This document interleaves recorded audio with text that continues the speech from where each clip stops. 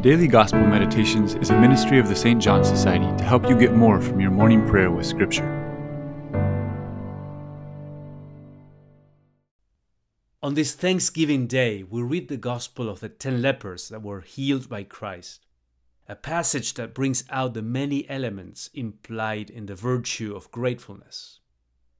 A first thing to notice is the contrast between before and after.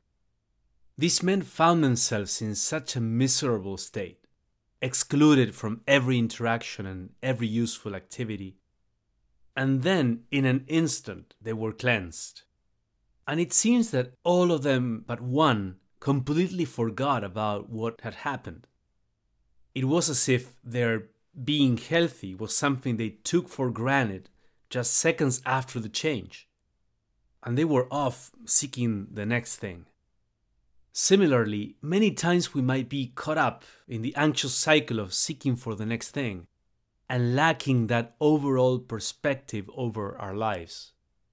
What you need to do then is to step back and say, look at my life, look at where I was and how far the Lord has brought me.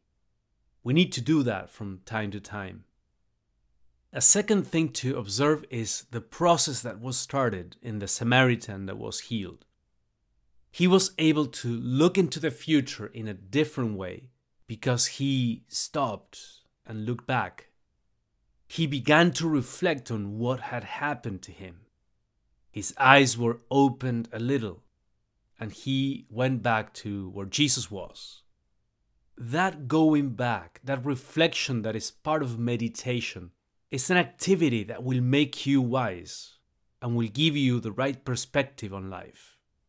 It's an activity we see in the great saints like our Blessed Mother, St. Paul, and others. Finally, a third element we see is how gratefulness is connected to salvation. Only the Samaritan who went back heard the words, "Your faith has saved you." So all were healed, not all saved. Why the difference? Because salvation adds to the miracle the personal connection with God. In other words, Thanksgiving reflects a personalistic view of the human person. A view that says that we're made for personal communion, not just for toys or for pleasure or for our personal space. The things we have and enjoy are best seen as means to give and to receive, to connect with others and with God. So, are you a grateful person? Are you aware of the contrast of where you would be without Christ? What is it that you are grateful for? How have you used the blessings received to connect with the one who gave them?